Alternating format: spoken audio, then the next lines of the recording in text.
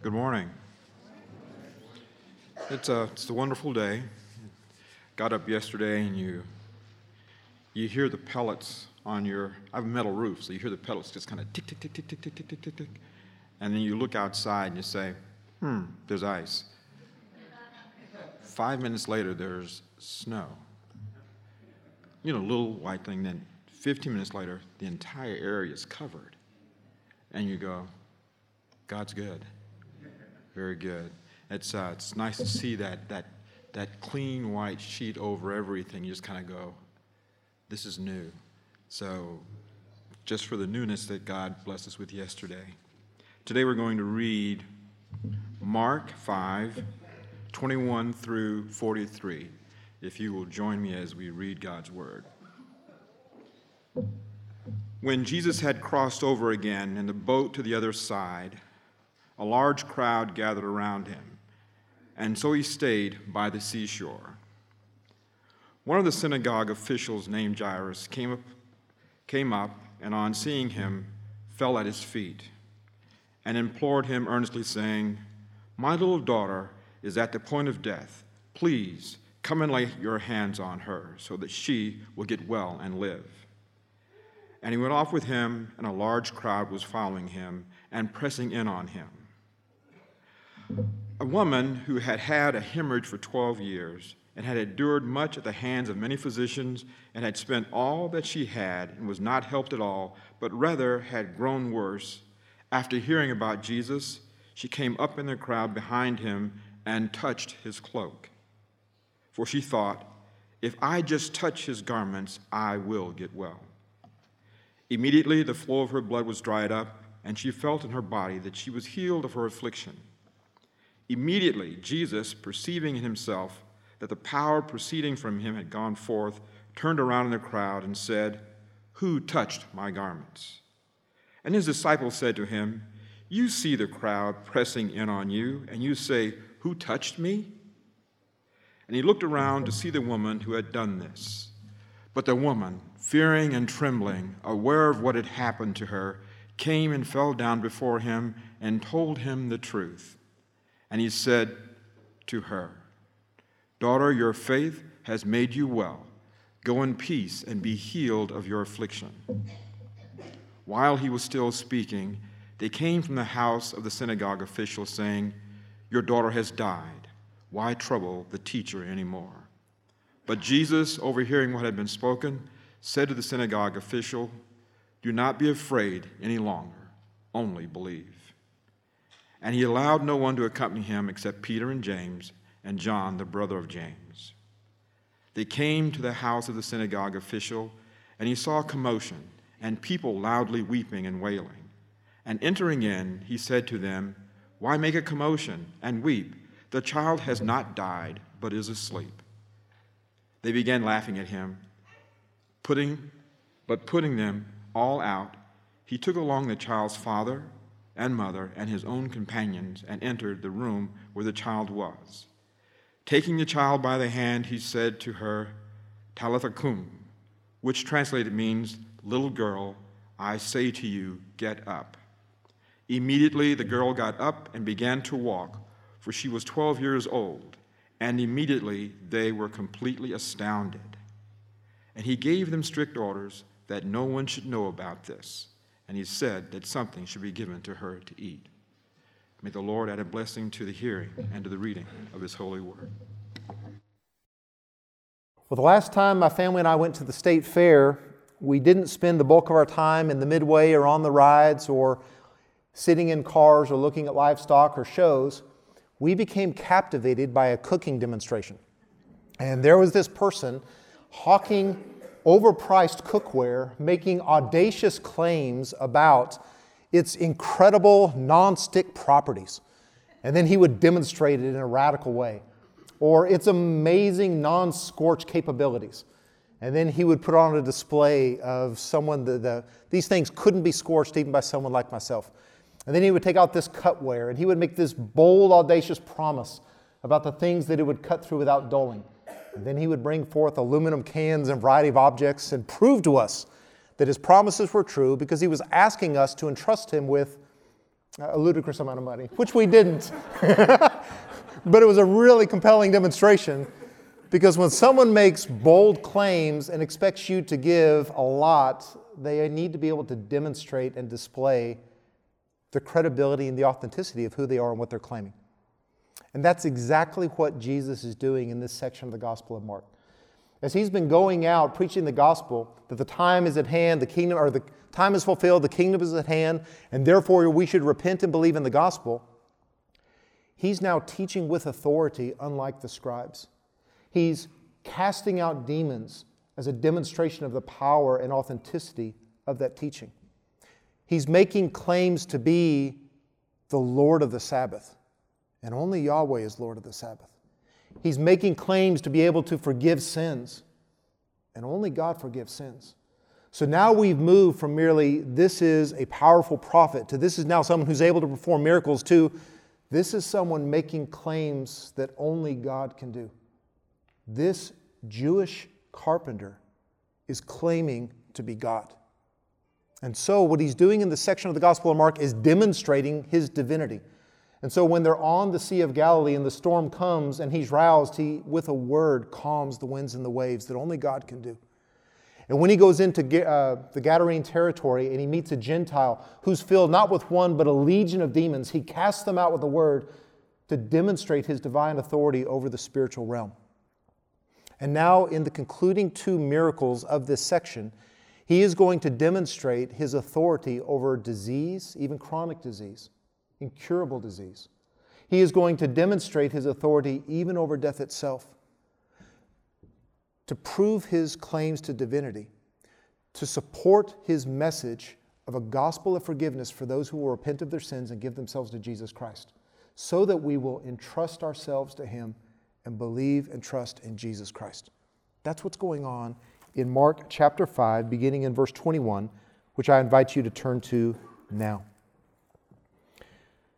The text begins that when Jesus had crossed over again in the boat to the other side, and that's crossing over the Sea of Galilee from Gadarene or Gerasene back into what is likely Capernaum. We don't know, but that's where he left from. That's likely where he's returning to. And a large crowd gathered around him. And so he stayed by the seashore. It's interesting that there was a crowd of Gentiles saying, "Go away from us," so he did. And now there's a crowd of Jews saying, "Come back to us," which he did.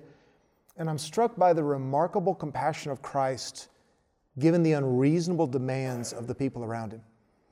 Think what's gone back in the last day. Jesus taught all day from a boat on the seashore the parables of the kingdom. And then when evening came, he crossed over the lake, which would have been in good times a 2 to 3 hour row. But the storm came, which would have meant maybe 5 or 6 hours crossing. He wakes up, calms the storm, he arrives, and then as soon as the boat lands, he's rushed by this madman from the tombs who's filled with this legion of demons. And then the Gentiles come and they send him back across the lake that he just crossed. He's tired. It's been an exhausting 24 hours. And I can just imagine if I was one of the apostles in the boat, the sigh I would have given, the curse I would have uttered. If I would have Jesus, I probably would have bent down low, put my cloak on Peter, and said, "Buy me some time. I'm going to go get a shower and a rest." But the compassion of Christ to always be willing to receive those who are in need is remarkable. And so he stays by the seashore because it can better accommodate the crowds more so than a building or in the narrow streets. And as he's there, likely resuming his teaching, one of the synagogue officials named Jairus came up to him and on seeing him, fell at his feet. So a synagogue is a Jewish house of worship that when, because of their sin, Israel was evicted from the land, they formed local houses of worship called synagogues, which is a transliteration of the Greek term for an assembling or a gathering. And they would have been led either by a president, a ruler of a synagogue, or a group of elders. And so this is likely one of the elders of the synagogue, much like an elder in a church today. He's a prominent figure. He's a respected figure. He's a known religious man. And he comes up and he falls down on Jesus' feet. Not because he just happened to see him, probably because he was looking for him, because the circumstances are such that we're going to see that there had to be a compelling reason for him to leave home. So Jesus came back, The word came back. The prophet is returned. He leaves his home and he goes, and with no concern for his dignity or public image, this prominent religious figure bows at the feet of this Jewish carpenter. And he implored him earnestly, saying, "My little daughter's at the point of death." Now we're going to find out later in the text that she's 12 years old. Now she's not that little, but probably our daughters are always daddy's little girl. We find out from the Gospel of Luke that it's his only daughter, which makes it even more poignant. And she's not just ill, she's on the verge of dying, which is why he was willing to leave her bedside and to come in desperation to the one person who might be able to help. And he implores him, saying, "Please come and lay your hands on her so that she will get well and live." So the synagogue official would have seen the miracles performed in the synagogue there in Capernaum. He would have seen Jesus heal many ill people of many different illnesses. He would have seen the paralytic who was lowered from the ceiling with a word be restored and take up his pallet and walk and go. And if anyone could help, Jesus could help. And so he goes to him, he falls at his knees, he begs him, implores him, "Please come." And Jesus does, which he wouldn't have done if he didn't have that authority, if he didn't have that ability. He wouldn't have set himself up to be publicly shown to be unable to do these things. But Jesus is able. He does have that authority. He does have that compassion.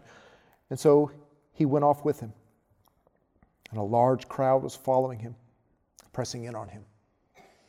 So you can see the synagogue official rushing home. "Can you hurry? Can you pick it up, my daughter?" And the crowd pressing in, pushing in, because they want to see the miracle firsthand. But the journey to the home is interrupted in verse 25 by a woman. And Mark goes into a very vivid description of this woman's plight. So here's this crowd. They're all pushing in, but the camera zooms in on one person who is pushing and shoving and making her way to Jesus because she had had a hemorrhage for 12 years. Now, the text doesn't name the condition, but I consulted our Dr. Fred, our local gynecologist, who says that this is likely adenomyosis. Is that approximately right?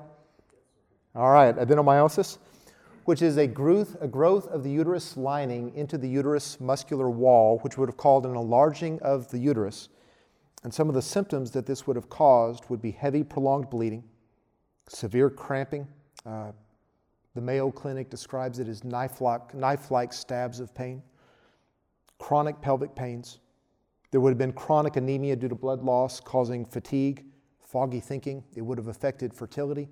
So on a physical level, this was painful, this was debilitating, this was distressing.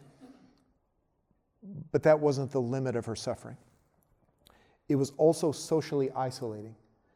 According to the Levitical laws, a woman during her period or during her cycle would be ceremonially unclean and unable to attend temple.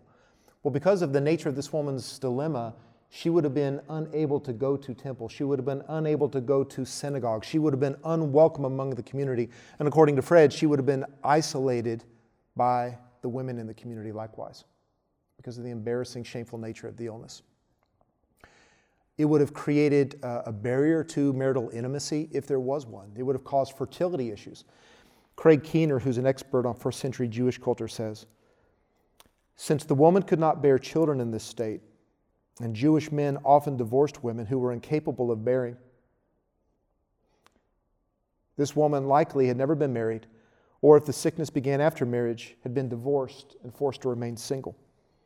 In a society where single celibate women could not easily earn much income, the illness affected virtually every area of her life." Fred's description was, this condition would have occupied her life. This wasn't just something that was intermittent. This had plagued her for a dozen years. And it wasn't just something that you could accept and live with. And so she sought treatment. And the text says that she had endured much at the hands of many physicians. So she sought many physicians who would have tried to have made a diagnosis, who would have prescribed a treatment. She would have tried it, and the treatment was not pleasant because it was something that had to be endured. So she went to another doctor, went through another round of examinations, went through another treatment, another prescription, another thing to endure. And this went on with much, and with many physicians. It's no indictment on doctors. The only way to accurately diagnose this is to biopsy the uterus after it's been removed. The only way to get a likely diagnosis is through an MRI or through a sonogram. So there was no way they could have known what was going on. And in going to all these physicians, she had spent all that she had. She had bankrupted herself trying to find a cure because this was a desperate situation. And it was worth giving every shot, no matter how far-fetched. And despite that, she was not helped at all. And in fact, had grown worse. There's some people here that have chronic afflictions or loved ones with chronic afflictions. And you know the discouraging dynamic of going to another doctor, trying another treatment, spending the money, enduring whatever it is, and then finding out it was fruitless. And then you start the whole thing over again, and again, and again, and again. And hers wasn't just fruitless and expensive. She was worse off than she began. This woman was desperate. She was in physical distress. She was in social distress. She was in relational distress. She was in mental distress, emotional distress. But then she heard about Jesus, which likely means she hadn't seen his miracles firsthand because she wasn't welcome in the synagogue when he was helping all these other people. But she heard about a man who could do what no other man could do. And so, hearing that he was in town, knowing that she wouldn't be welcome to approach his face because she might be shunned, she came up in the crowd behind him and touched his cloak because she thought, if I just touch his garments, I'll get well. She had a faith, likely a superstitious faith, but it was enough that she's trying to just get close enough. She doesn't want to touch his body because he might notice her, but just the cloak, just the edge of his cloak, and I know he can help me when no one else can. And he did. In verse 29 it says, immediately the flow of her blood was dried up, and she felt in her body that she was healed of her affliction. This wasn't another medicine man who gave a prescription. There was no procedure to undergo. There was no ritual to perform. There was no even formal laying on of hands. Jesus is God. He is omnipotent. And the mere touch of faith was such that she was healed immediately.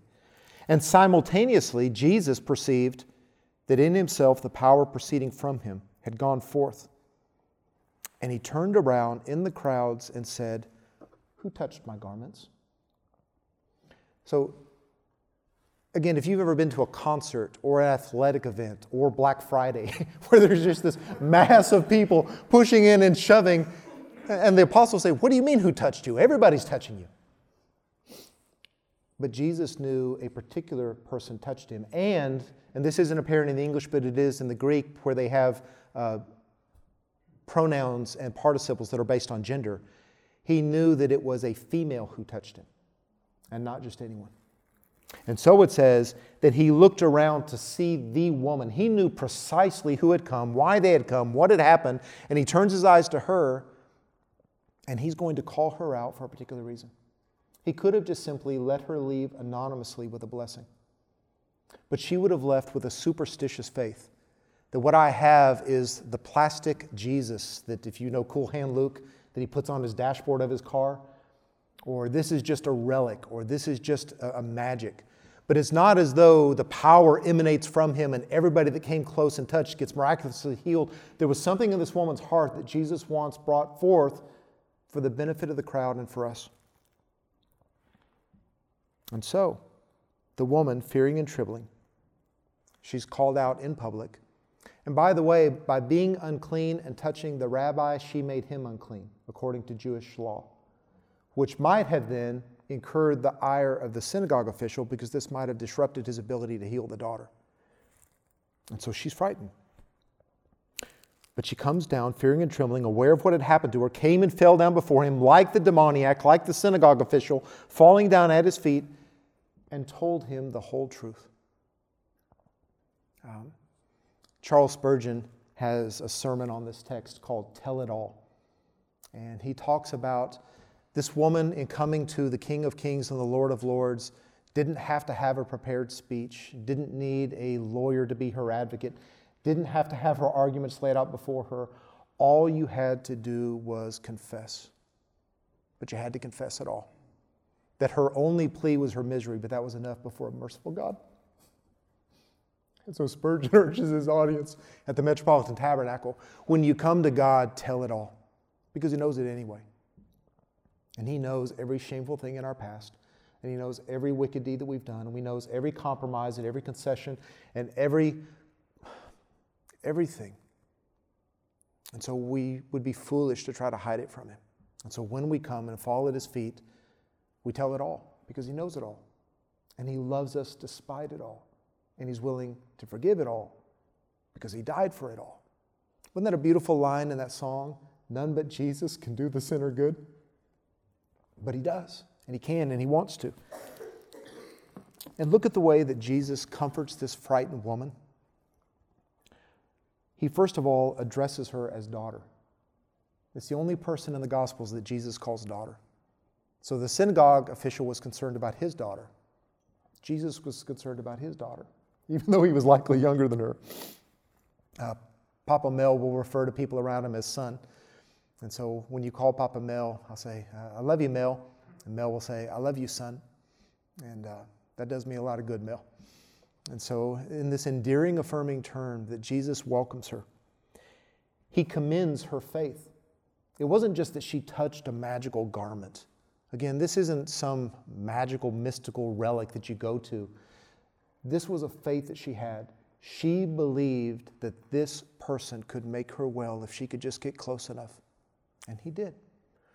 Because God doesn't want us just filling the dashboards of our car and our homes and our closets and our necklaces with relics and jewelry and ornaments and figurines that somehow if we rub it or pray to it, it brings magical power to our life. Antonio, I remember when y'all were trying to sell your home, one of your relatives buried a Catholic statuette in the backyard to help promote the sale. I forget which particular god or saint was but a relative came from San Antonio or McKinney and buried a statue in their yard to get a good sale quickly. That's not how it works. And so Jesus calls her up to instruct the crowd and us. It's faith. It's belief. It's trust in a particular person that he can and he will and he does if we come to him and we tell it all and ask him. And then he reassures her that she's been made well. That it's not just a temporary alleviation of symptoms. That there wasn't an initial healing, but because she did it surreptitiously, that now he's going to snatch it from her and make it worse. No, you've been made well. This is a cure. This is a healing. Then he sends her off with a blessing. Go in peace. Physical peace, made well, whole, emotional, social, relational. He says it aloud so that all the crowd in the small community would know this woman needs to be brought back in. This woman needs to be re-embased. She's been shunned long enough. And you need to bring her back into this fold. And he sends her off with a blessing and reassures her by telling her, be healed of your affliction. You don't have to fear about it returning. You don't have to wonder, am I just in remission and there'll be a relapse? There was a healing of this woman. It's a beautiful picture of our Lord's compassion, not just to a respected, prominent person like a synagogue official, not just to a wealthy, affluent person who might be able to make it worth his while, but to a shunned, broke, desperate, unclean woman. Jesus loved her as much as anyone and was willing to help anyone who comes to him because he doesn't care about class and he doesn't care about race and he doesn't care about gender and he doesn't care about money. We can't bring him anything, whoever we are. He just wants us to come. And all who come, he receives and he saves. It's a beautiful picture of salvation, that none of us have any merit. She couldn't offer him money. She couldn't offer him anything. She had nothing meritorious in and of herself. She was bankrupt. She was destitute. But what she could do was appeal to his mercy, and he is a merciful God. And when any of us come to God, whoever we are, whatever we've done, when we come to Christ and fall at his feet and say, I need help. I can't help myself. When we confess it all and ask him to save us, He does. And it's as simple as asking and as easy as receiving. We don't have to make a pilgrimage to Jerusalem. We don't have to go through a particular person or priest other than Christ. We don't have to do anything. We can't do anything. It's all been done by Christ, and He's that merciful. And you have to think that Jairus is somewhat reassured, right? He can do it. He can help my daughter. He just helped this woman. And there had to have been this flash of confidence in Jairus until a group arrives from his house. Look at verse 35. While Jesus was still speaking to the woman, a group of people came from the house of the synagogue official and said to him, "Your daughter's died. Why bother the teacher anymore?" So imagine now Jairus' emotions of the sense of urgency. Can I get to Jesus in time? Will He come? Of relief. He's coming. Of maybe even hope. He healed this woman. To now this distressing news of my daughter died. While I was away, I wasn't even at her side to be there. And it's because of this woman who, again, in a small community with a single synagogue, he knew, I'm the holy man. I'm the righteous one. I'm the one with God's pleasure. And this unclean woman, he helped her instead of my daughter. And then you have to imagine some righteous indignation against Jesus. She's been sick 12 years. You could have healed her after. You could have come back to my house, helped my daughter, and then taken care of her. Can you imagine if you call 911, there's been an emergency, there's been an accident, you call the ambulance, and the ambulance is too late because they've stopped to get a cat out of the tree, or to help someone with a blood pressure test, or to do something that was a minor matter that could have waited. And the anger and the frustration and the anger. What were you doing? And Jesus, either overhearing or ignoring their words, the Greek can mean either case, said, "Do not be afraid any longer, only believe." Note again the emphasis on faith. The point of the passage is the divine authority of Christ demonstrated in the healing, in the raising, so that we will place our faith in Him. There were other sick people in the crowds that were not healed that day. Jesus didn't come to heal every sick person on the planet. There were other people who were either dying or would die that were not going to receive the miracle this girl will. Because Jesus didn't come to forestall death for every single person. These are demonstrations of His person, of His authority, of His identity, so that we will place our faith in Him for the one-day resurrection and restoration that the Messiah is coming to give. But He goes, and He allowed no one to accompany Him except Peter, James, and John, the brother of James. This is the first time we see 3 of the apostles peeled off for a special privilege, like we're going to see in the Transfiguration. The 12 don't see it, only these 3. When Jesus goes to the Garden of Gethsemane and wants a special prayer from a small group, these are the 3 that are going to come aside. And by the way, Peter, being one of these 3, is the one who is telling Mark his gospel. So this is an eyewitness account of Peter relayed through his spiritual son, Mark. Which is why we have what are called historical presents, where the verbs are past tense, but they're intended to be communicated in the present. So now the text says in verse 38, "And they were coming to the house of the synagogue official, and they saw the commotion and people loudly weeping and wailing." There's a very open display of grief in the Arabic culture, in the Semitic culture, in the Jewish culture at this time. Matthew says that there were flute players, and so there would be professional mourners who would help a family give a proper mourning. And so they were likely in wait, knowing that the daughter's hour was near. And so this is a large crowd with a very loud demonstration. And entering into the house, Jesus said to them, "Why make a commotion and weep? The child has not died, but is only asleep." And they began laughing at Him. They derided Him, they mocked Him, they scorned Him. He hasn't even seen the girl. And He's going to make a diagnosis of her condition. And sending the mockers out, He took along the child's father and mother and His own 3 companions, and the 6 of them entered the room where the little girl was. And in verse 41 it says, "Taking the child, by the hand, he said to her, Talitha cum, which translated means little girl, I say to you, get up. And immediately the girl got up and began to walk, for she was 12 years old. This wasn't a babe, this was a young lady. Now we have two Old Testament precedents for someone being brought back to life. One associated with Elijah, one associated with Elisha, the two great miracle prophets of the Old Testament. And in both instances, they spread themselves out on a body, one of them 3 times, another spread him out, walked around the room, they appealed to God, and God did this great miracle, but nothing like what Jesus did that with a word can say, arise, and she does. Now this is actually the second resuscitation that Jesus has done. Earlier, and this is told in the Gospel of Mark, there was a funeral procession in the town of Nain, and a widow had lost her only son, and Jesus stops the procession, touches the coffin, and tells the boy to arise, and he does. Because Jesus is Lord of life and death. In John chapter 11, you remember he stands at the tomb and says, Lazarus, come forth. And he does. There's no ritual, there's no even praying to God, because Jesus is the God-man, God in the flesh. He has the authority, and he uses it with the word, and the girl rises. And then it says that he returned...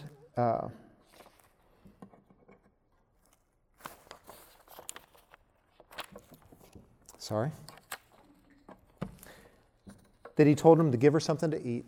She may have been weakened in her estate, may have been a reassurance that she was in fact alive and not just a ghost, like after Jesus' own resurrection. This is the greatest miracle performed by Christ thus yet in the Gospel of Mark. But it's of a theme of what's been going on in this section of these dramatic, powerful demonstrations of his authority, not simply so that we would think that Jesus will calm every storm. He didn't and doesn't. He demonstrated that he was able to have complete authority over a legion of demons, but that doesn't mean that all the evil is removed from this world yet. He healed this woman's ailment because he has that ability, but he doesn't heal every ailment yet. And he does have complete authority over life and death.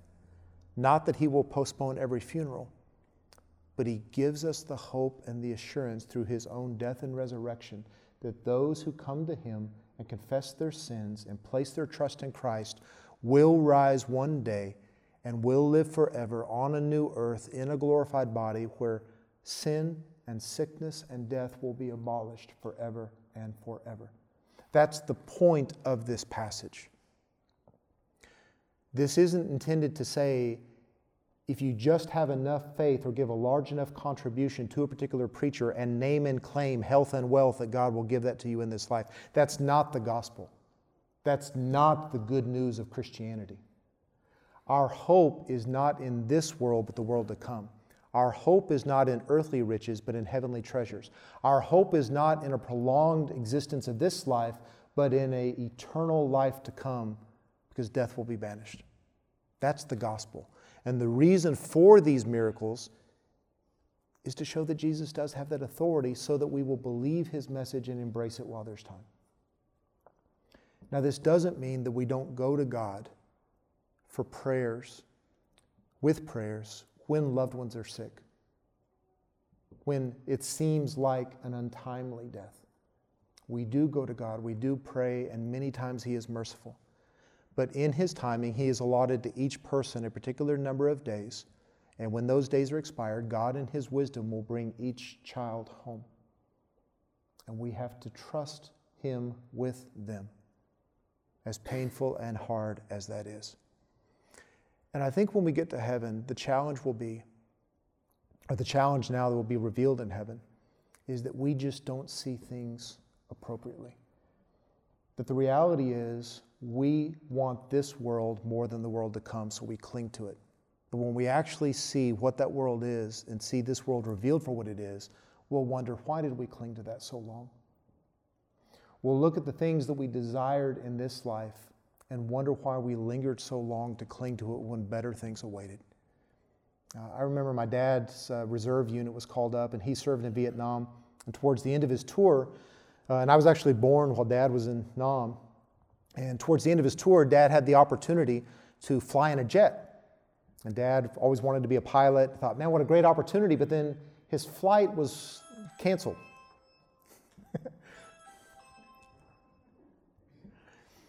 And they said, well, we can reschedule it and you can fly on our jet, but because of the rescheduling, he would have to re-enlist for another tour. And Dad thought about it. He thought, man, a jet. And then he thought better of it and thought, am I nuts? I'm going to put myself another 10 months in Nam and expose myself to all the dangers, the threats, the sacrifices, and be away from my wife and away from my son that I've never met for a jet ride? What am I thinking? Unfortunately, Dad didn't do that. God loves us too much to keep us away from Him forever. Jesus prays to the Father that we will be where He is at because He wants us home. And He doesn't want us away from Him forever. He loves us too much for that. He loves us too much to simply leave in these fallen, suffering bodies forever. He doesn't want just to perpetuate healing in life. He wants to give us a glorified body. You wouldn't want a caterpillar to be a caterpillar any longer than it could because you want it to emerge into what it's intended to be, right? And so we will be someday. My wife was sharing last night, I'm so ready for Jesus to come. And I'm not just sad for the wickedness of this world. I'm sad for the sin of my own life. And God loves us too much to leave us in this fallen flesh, in this fallen estate for any longer than we have to be until our service for Him is done. And that He wants us perfectly conformed to the image of Christ so that we can receive and enjoy and reciprocate the love of God fully as we were made and redeemed to do. It doesn't make the grief and the sadness any less. We weep. And it doesn't make the pain and distress any less real. It's distressing and we pray. But we also know that Jesus died a premature death. And His own prayer for deliverance went unanswered because God's will was for Him to accomplish our redemption through His death. And we don't know how God is going to use the suffering and the trials of this life and even the deaths that seem premature from our perspective. I have a good friend of mine that in 2010, his wife was suffering from back pain. She went to a chiropractor, didn't help, so she went to a doctor and it was diagnosed as stage 4 bone cancer. And earlier in her life, she had had melanoma and they had prayed for healing and God had granted healing and granted her another 25 years of life. But in the second time, it was very advanced, it moved very quickly, and she passed very quickly. And when they went to his pastor for prayer, he said, I'll pray for your wife's healing as long as you are willing to accept God's healing, whether it comes through medicine, miracle, or resurrection.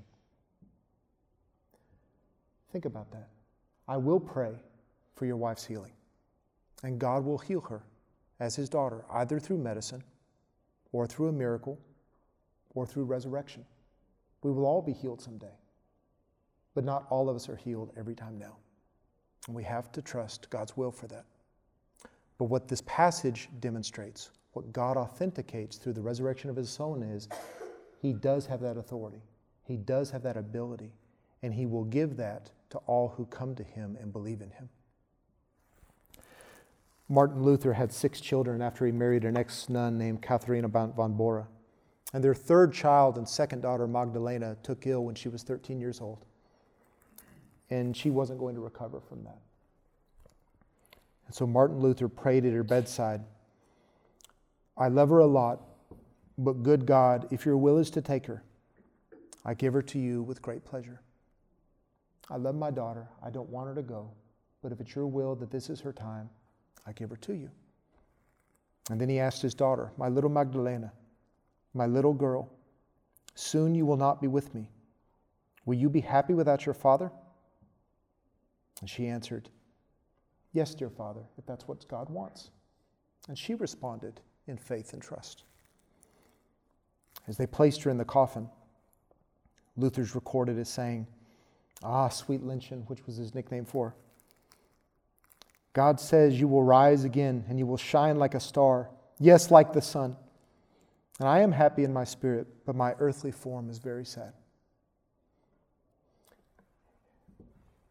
And then it's recorded that as they nailed the nails in the coffin of his 13-year-old daughter, the Luther shouted out, hammer away, but come the resurrection, she will rise again. And that's our hope.